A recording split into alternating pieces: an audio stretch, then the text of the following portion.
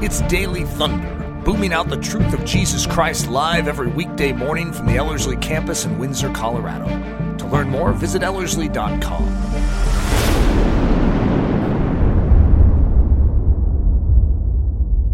Well, if you have your Bibles, Genesis chapter 16 is where we're going to be at. We've been walking through this series on the names of God, and excited to jump into this one. This is one of those that, if I can be truthfully honest, I almost skipped because as I was getting into the passage was awkward enough where I'm like, I don't know if I want to study it, should be told. But as it is often true with the Word, as you get into a passage and you really desire to seek the Lord, it is just profound to me how He just unveils Himself.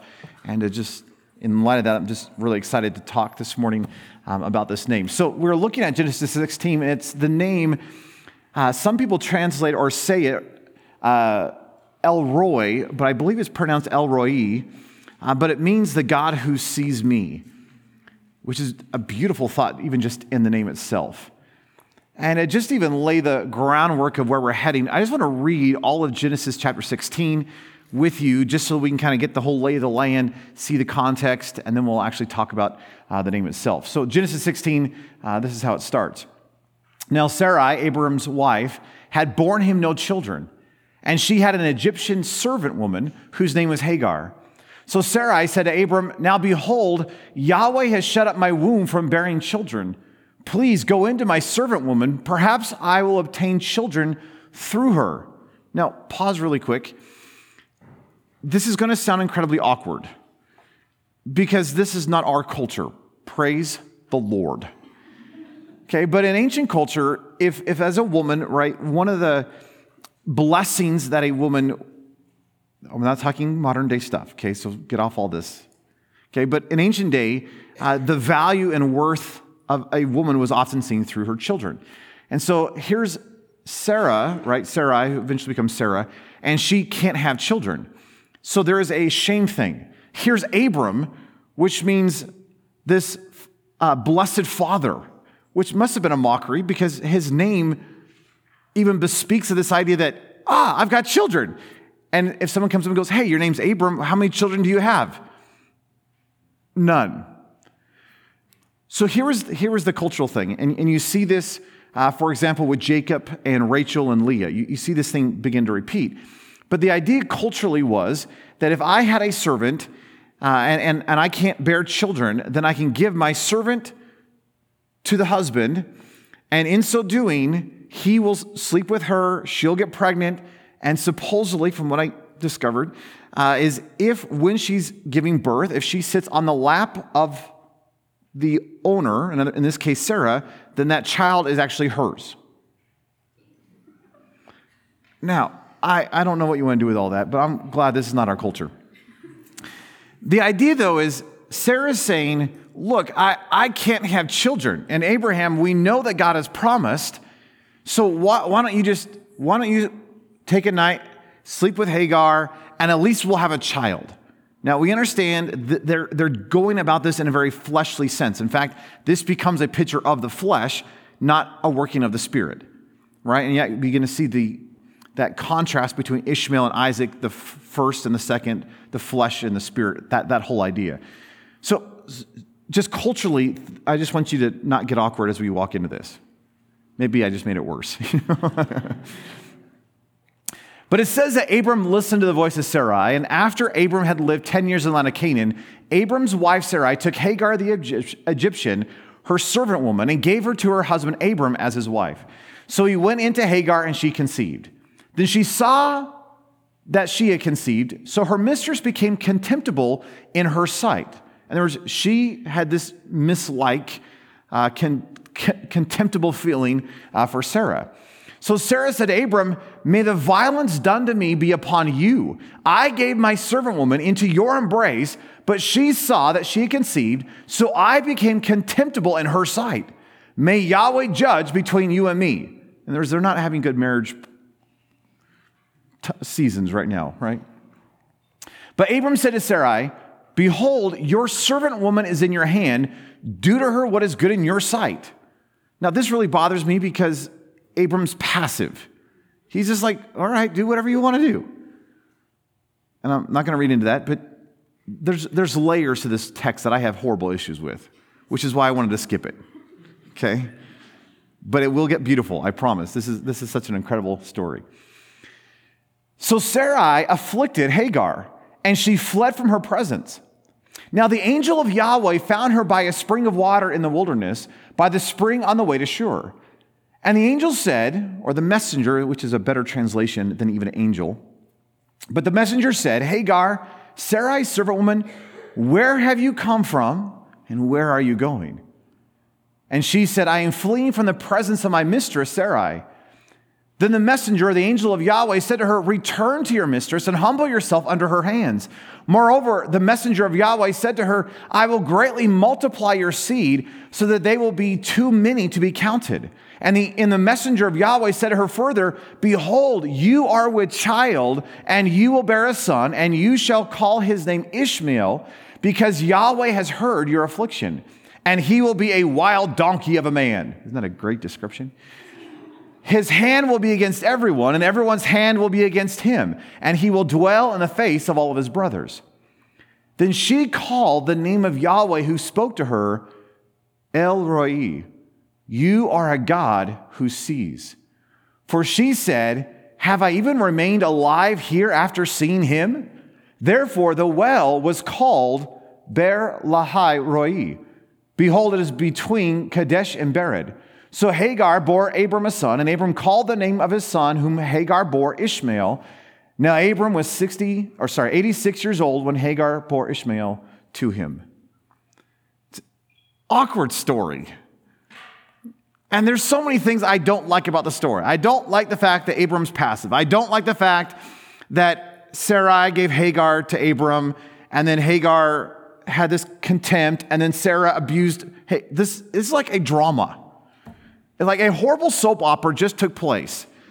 And there's so many things I don't like about this passage. But as you get into this, what becomes interesting to me is here's Hagar, and she's in the middle of all this distress. She's a nobody. She's a slave. And so she's like, I'm running away. And so she runs off, and she's going to head back to her home, right? Because she's an Egyptian. She's heading off to Egypt.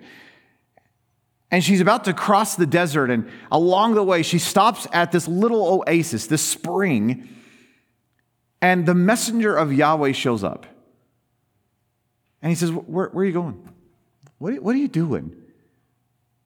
And she says, I'm running away. I've had all these problems. I'm being mistreated. I'm leaving. I'm getting out of here. And the messenger says, I want you to go back. If you were someone in her situation, that had to have been difficult. Yeah, oh messenger, do you not recognize if I go back, I'm probably, hey, there's abuse, hey, there's mistreat, hey, they don't understand me, I'm just a servant, and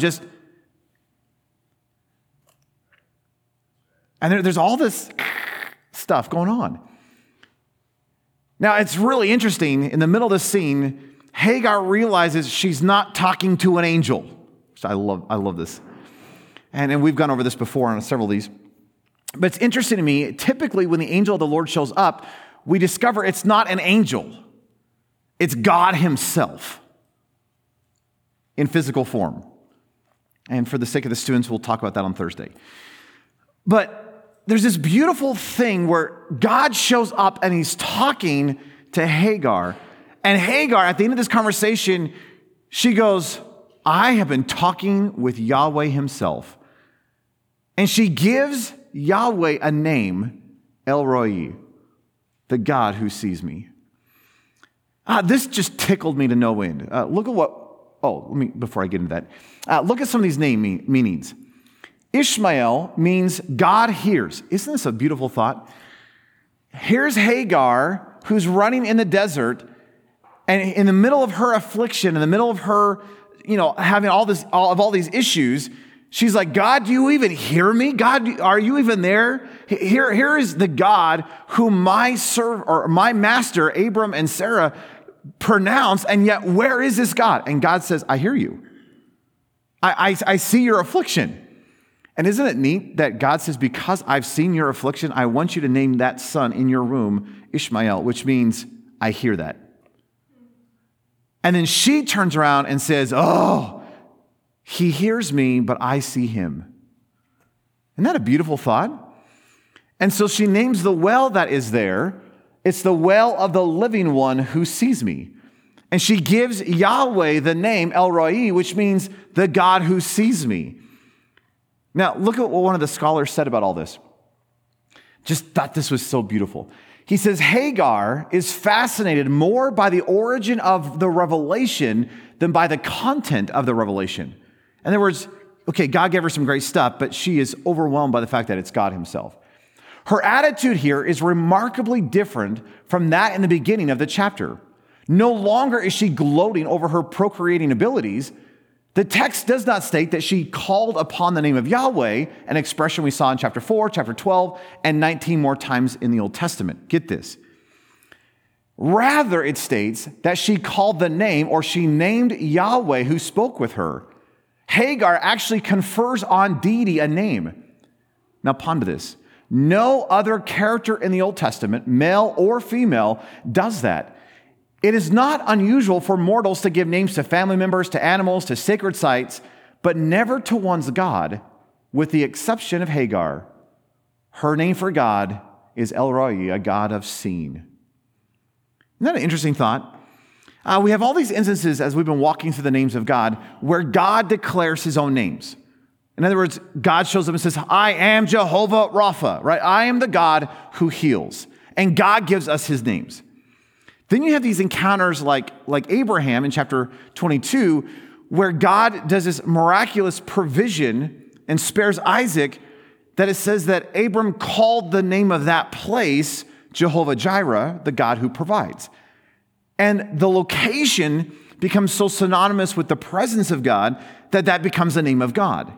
But Abram doesn't call God Jehovah Jireh, he calls the place Jehovah Jireh. But it becomes God's name. So this is the only case in the Old Testament then where you have a woman who was a slave, who was mistreated, who was running away, who looks at God and says, I'm giving you a name. Yahweh, you're the God who sees me.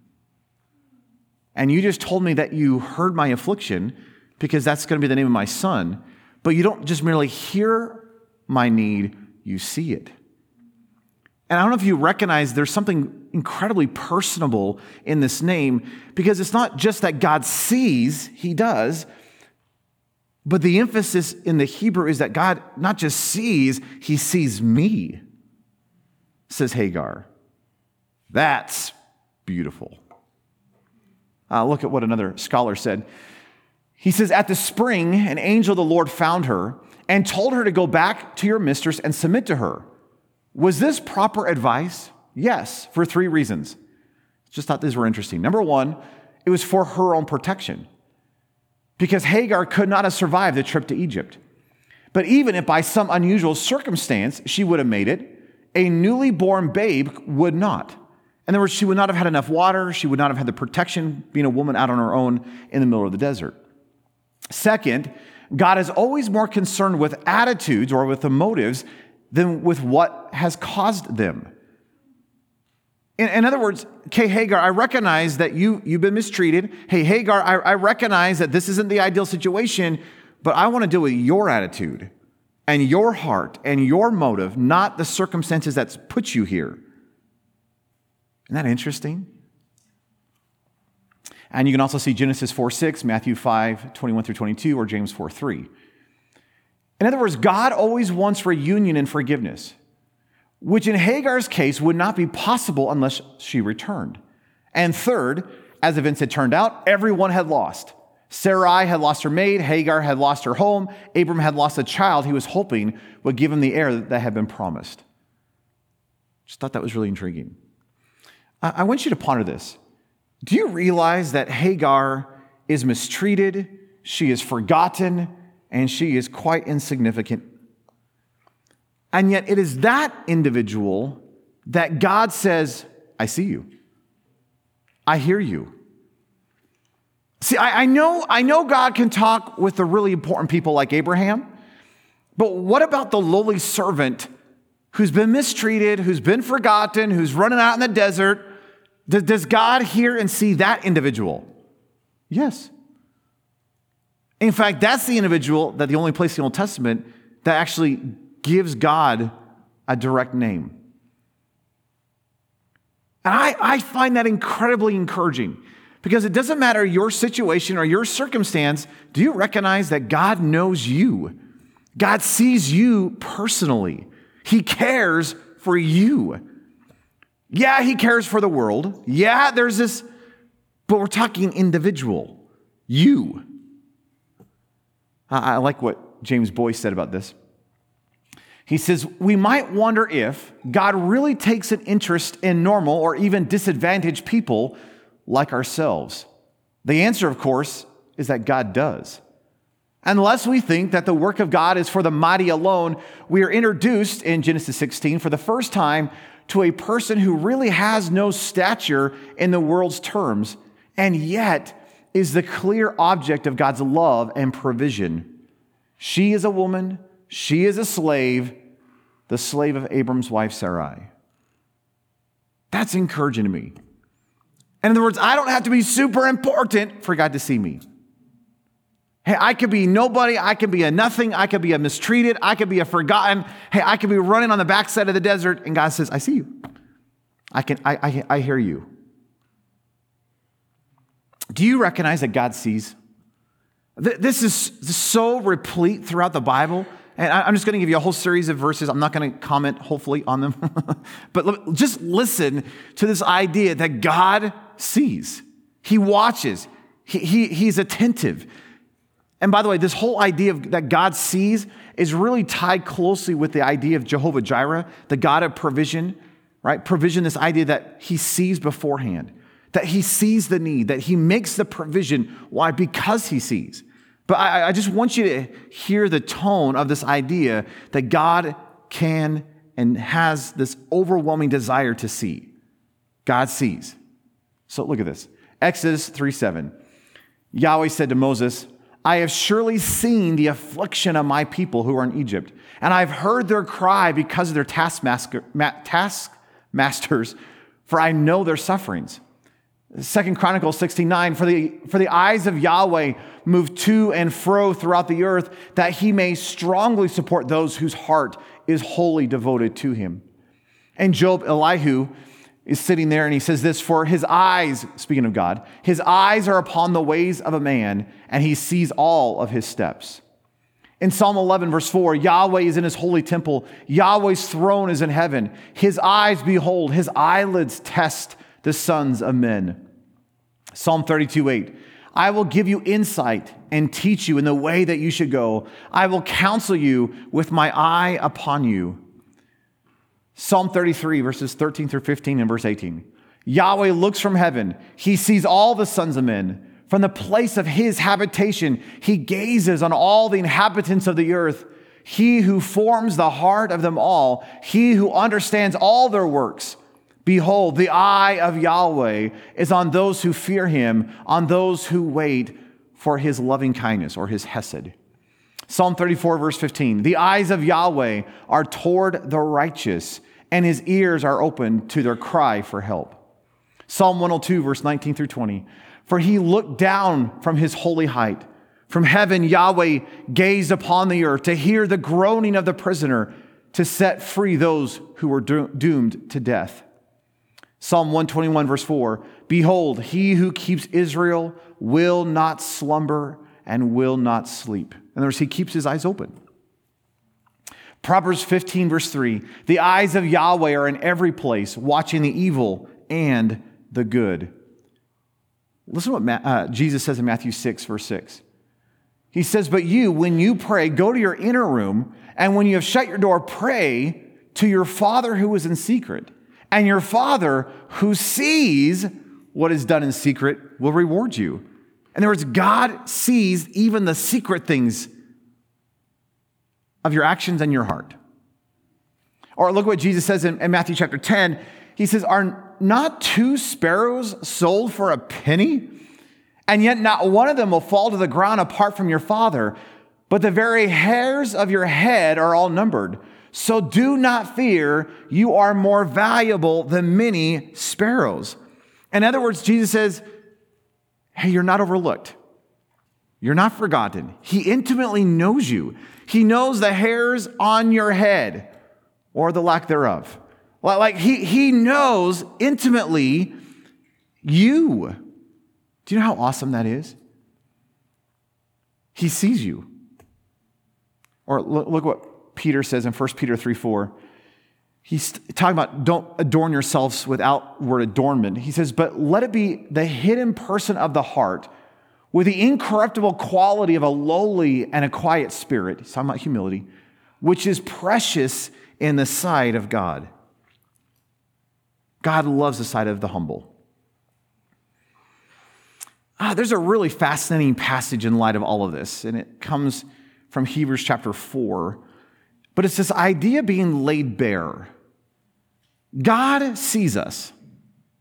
Not just the great, he sees the least. He sees you. Now, in Hebrews chapter 4, there's this whole idea of rest. Entering into the rest. Rest. And then it comes to verse 12, which is the verse you know really well, which says this, for the word of God is living and active and sharper than a two-edged sword, and piercing as far as the division of soul and spirit, of joints and marrow, and able to judge the thoughts and the intentions of the heart. Love that passage. That what does the word of God do? The word of God will pierce your life.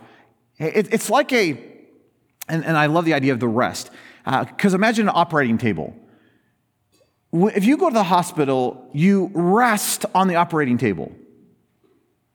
And it's as you rest on the operating table that the surgeon with his scalpel, with his knife, this piercing thing, will cut you to pieces. Well, why? To bring forth life. And the writer of Hebrews says, hey, you're to enter into the rest. Rest. And then it feels like a whiplash, and the word of God is active and sharper than a two-edged sword. And you're like, what? I thought we were talking about rest. We are.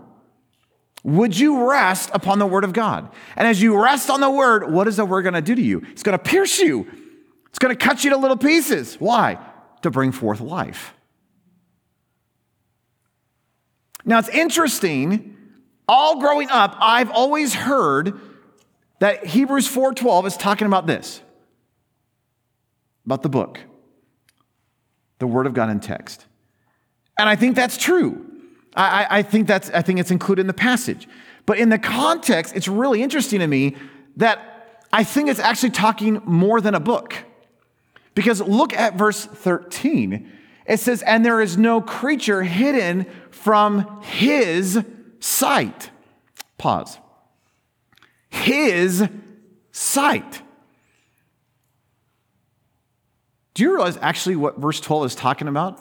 Is the word of God, but it's the word of God in person.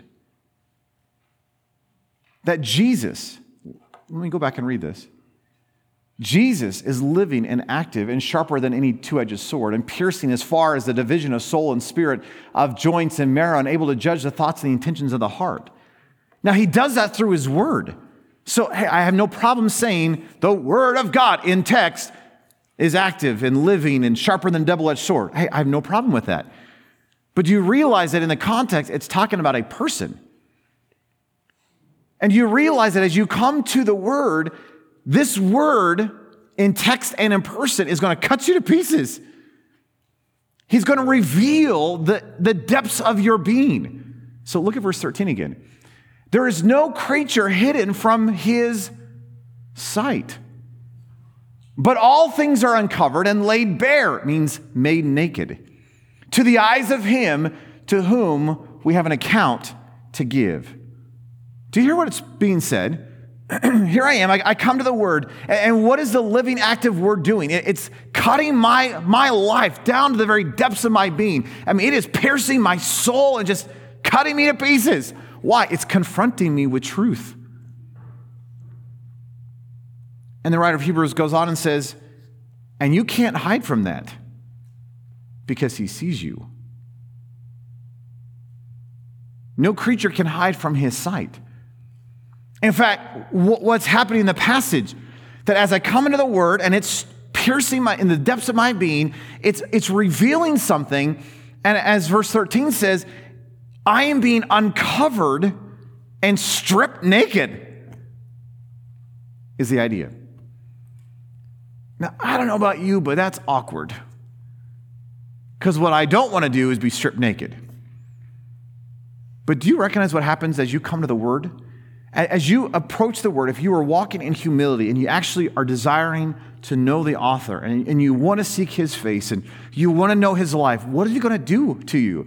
He is going to take his perfect standard of the Word and he's going to take your life and measure your life against that standard, that perfect standard of his own life. And what ends up happening is you recognize, woe is me, I am undone. I am a man of unclean lips, and I live amongst a people of unclean lips. I've seen the perfect holiness of my God. And what's happening in the inner parts of your life? You, through the Word, are being stripped naked, folks. You can't hide anything from him. He sees you.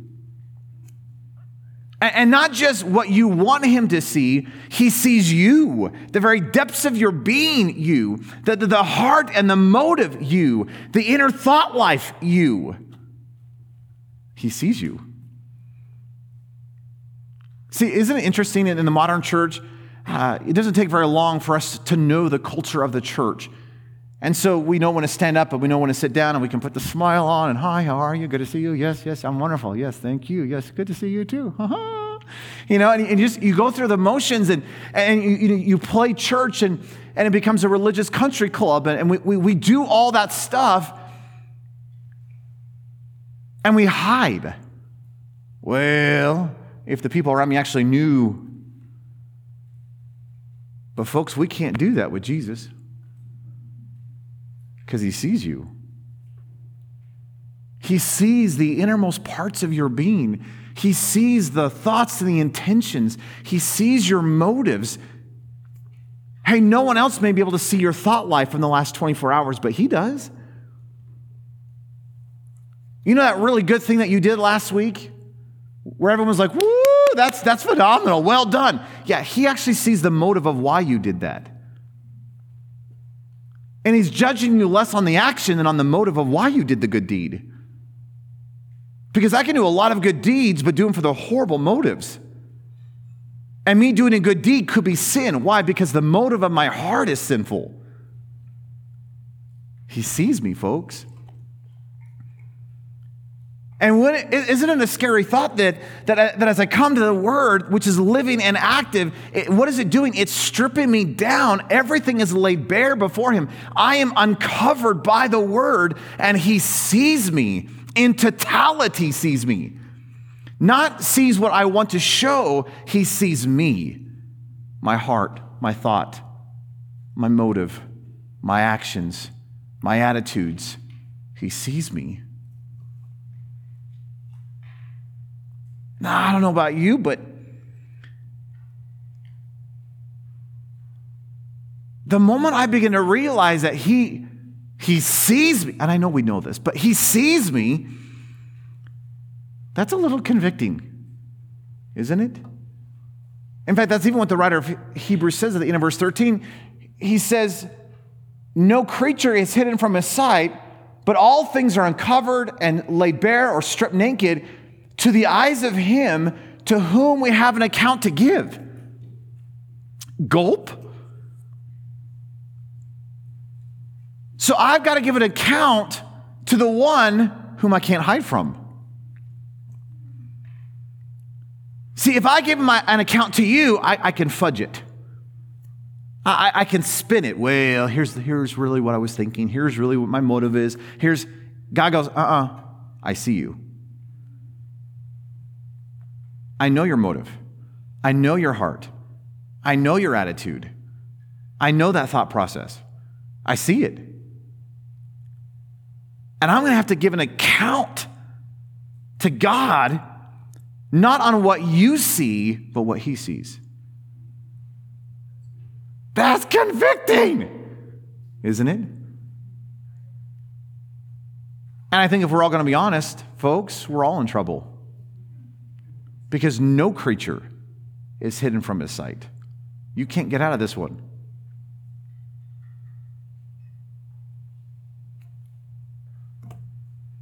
What hope do we have? Oh, it's the next verse. Look at what the writer of Hebrews says in verse 14. Look at this. Look how phenomenal this is. Therefore, based on all of this, therefore, he says, since we have a great high priest who has passed through the heavens, Jesus, the Son of God, let us take hold of our confession of our faith, folks. Hey, let's hold fast to our faith. Why? Well, for we do not have a high priest who can't sympathize with our weaknesses, but one who's been tempted in all things like we are, yet without sin. Therefore, here's the conclusion, let us draw near with confidence, not with trepidation, not with fear, but with confidence to the throne of grace. Why? So that we may receive mercy, hesed, and find grace to help in time of need. So ponder this. I come to the word, and what does the word do? Cuts me to pieces. It goes to the very depths of my being and literally strips me down. And Jesus, the person and the word, right, the text, is literally confronting my life and says, I need that. I see that. I see that too. I see that. I see that. And the conclusion is like Isaiah, who sees the perfections, the perfect standard of God's holiness. The only response we have is, woe is me, for I am undone. I am a man of unclean lips. I live amongst the people of unclean lips. There is no hope. And the writer of Hebrews says, oh, there is hope. We have a high priest. So do you realize that because of what Jesus has done, we can approach the throne of grace with confidence? We can hold fast the confession of our faith. Why? Because he's the only source of mercy and grace that I need. He's the only source of mercy and grace that I'll ever have. That's phenomenal. So it's a little scary if God can see you. But it's really encouraging when the God who sees you actually is going to give you the very thing that you need. Mercy and grace. He sees you stripped down and says, I can handle that. That thought process, yeah, I can change that. That motive, yeah, I can deal with that. That sinful habit that you can't get rid of, yeah, I can change that. And yes, I may be standing stripped down before the Lord, and he sees the totality of my life, but he sees my need. And he says, I'm the great high priest, and you can approach my throne of grace in this time of need and find the mercy and the grace that you desperately require. That's good news. So here's the real question. This is what I've been wrestling with the last couple of days. I think the question is not, does God see me? Because God sees you. You don't have a choice. God sees you.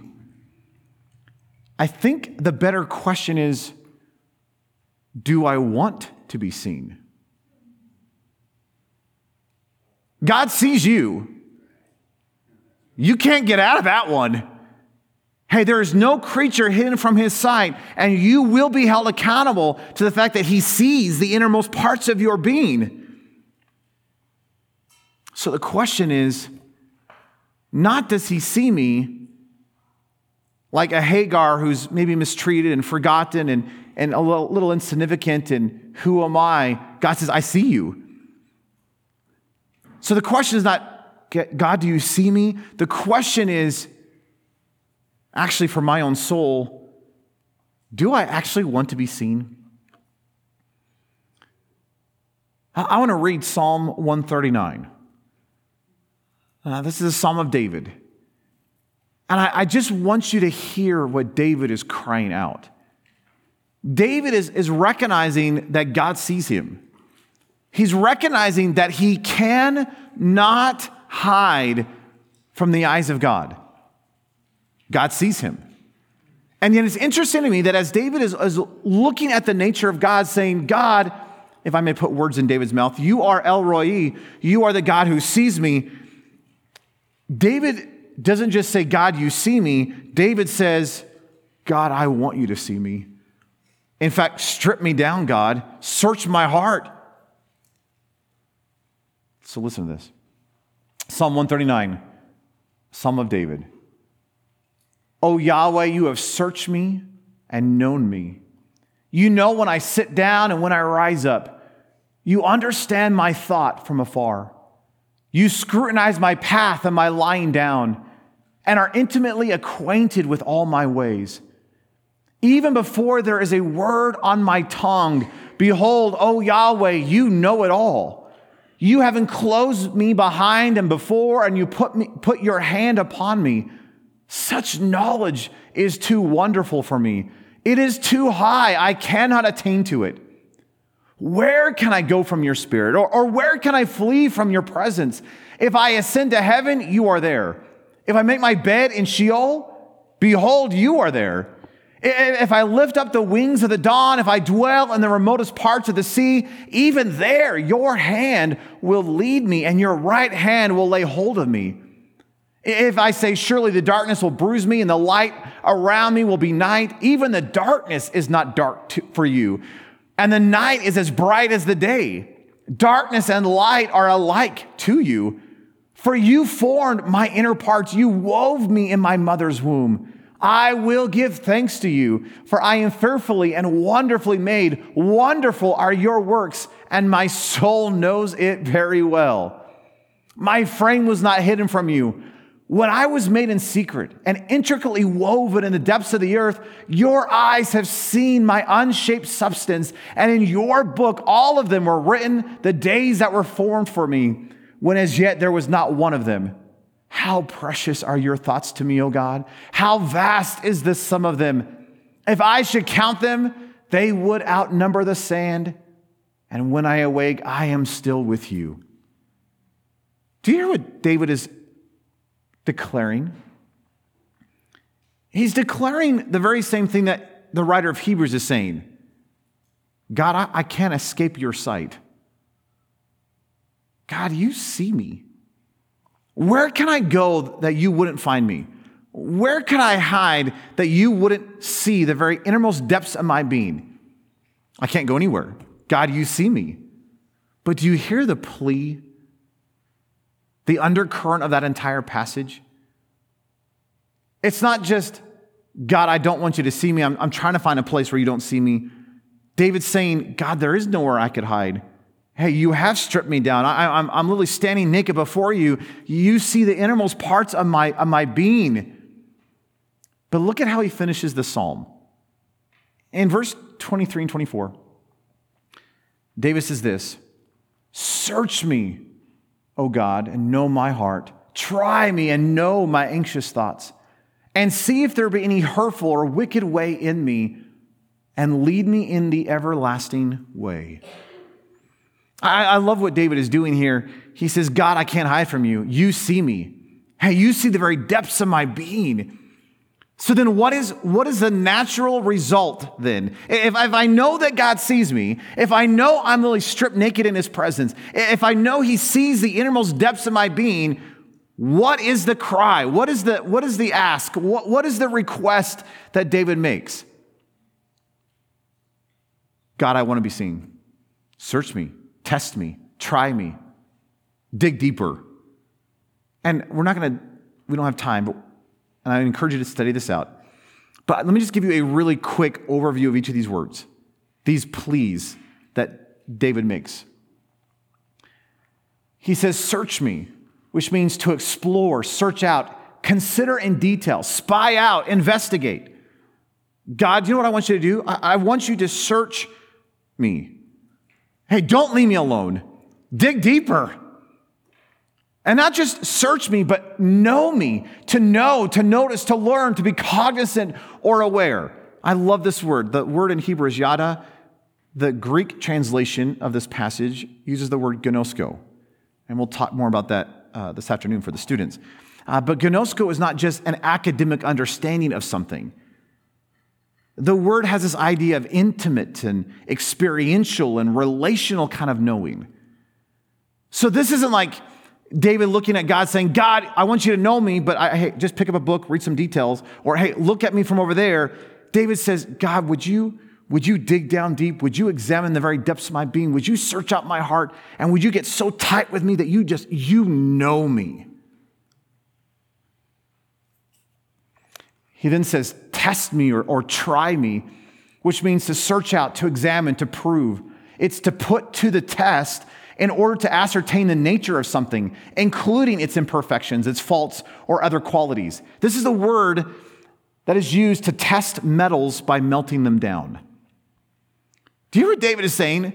God, would you take me like gold or like silver and refine me? Hey, would you test me? Would you actually see if there's any impurity within my life? Hey, would you just go at it, Jesus? I mean, just go crazy and just examine, test this thing, prove my life.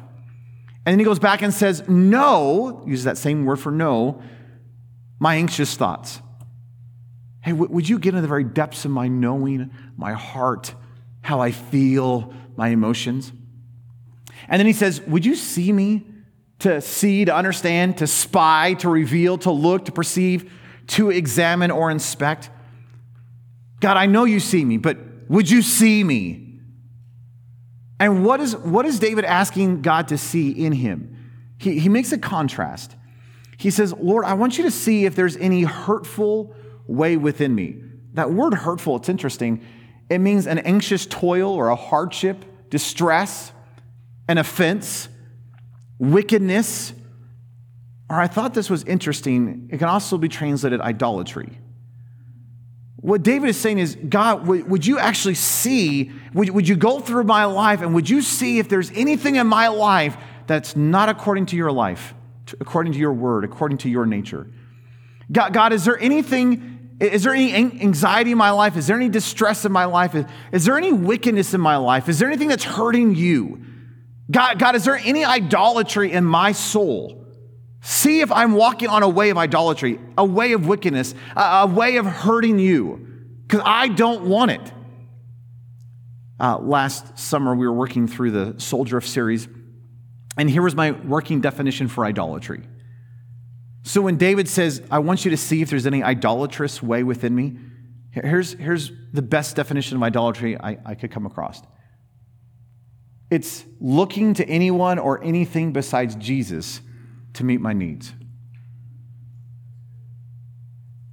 Hey, God, would you search the way that I'm living? And is there anyone or anything that I'm looking to other than you to meet my needs? God, would you see me and see if I'm on a hurtful, destructive, wicked path of idolatry?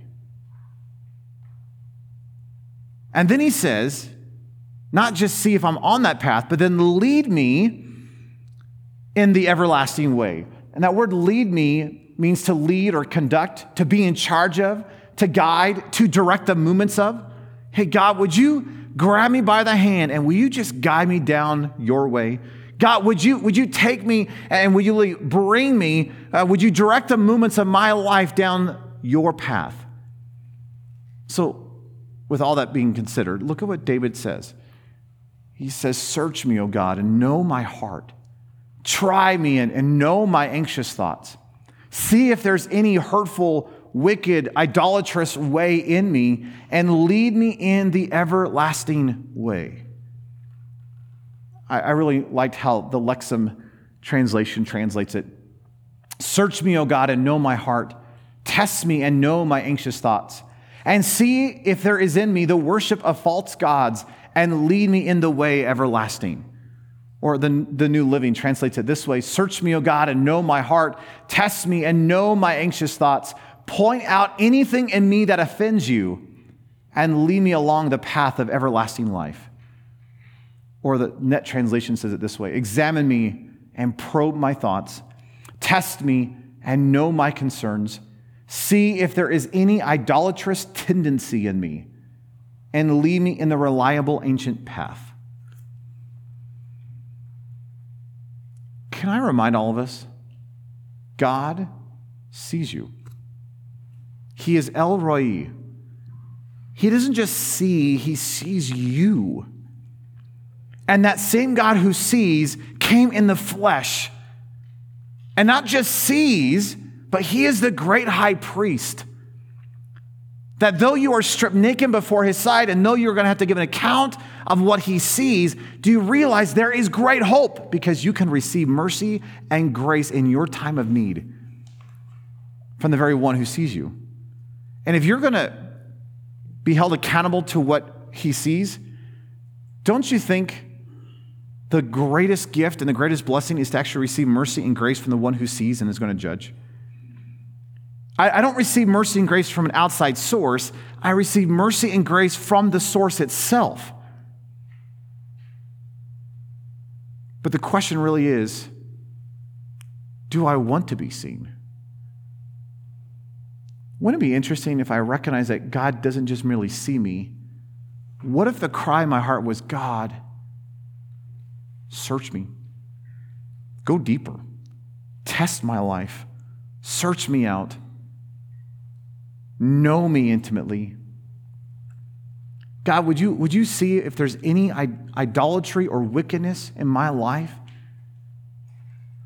And instead, God, would you grab me by the hand and would you direct my movements and lead me in the way of righteousness, your everlasting way, the way that is according to your life. And what's really neat is, do you recognize what that way is? It's Jesus, because he's the way. Wouldn't it be interesting if all of us just humbly postured ourselves before the God that sees and doesn't really declare the fact that he's El Roi, the God that sees, but our request is, God, search even deeper. Let nothing be hidden from your gaze.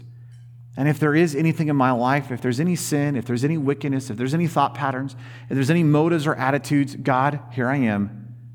Change me. I need your grace and mercy in my time of need. That's great news. Let's pray. Lord, I just love the fact that you are the God who sees. Not just who sees, but sees me. Lord, I genuinely, like David, want to be stripped naked in your sight. Lord, I don't want to hide. Lord, I don't want to have my little corner where I say, hey, God, you can have everything else, but don't touch the corner. Hey, don't go in the closet. Don't pull open that drawer. God, I want you to scrutinize everything in my life. And anything and everything that doesn't look like you, I want you to purge. Lord, I love the fact that the God who sees me is the very God who gives me the mercy and the grace in my time of need. So, like David, Lord, could you search me and know my heart? Would you try me and know my innermost thoughts? Would you see if there's any idolatrous tendencies or hurtful, wicked ways within me? And would you lead me in you, the way itself? Lord, thank you that nothing is hidden from your sight. And from the least to the greatest, you see us. Lord, that is so marvelous. And Lord, I don't want to hide. I don't want to justify. I just want to come to you, the one who sees me, and receive the mercy and grace that I need. We trust you. We love you. In your precious, powerful name we pray. Amen. Daily Thunder is a listener-supported production of Ellerslie Discipleship Training. At Ellerslie, we are laboring to rouse the Church of Jesus Christ out of its lethargy and build brave-hearted Christians for such a time as this. Daily Thunder episodes are released every day, Monday through Friday, from our campus in Windsor, Colorado. And our weekly sermon is delivered live at 9 a.m. on Sunday mornings with a delayed live stream available at noon Mountain Time. Go to ellerslie.com/daily to get all the details. Thanks for listening.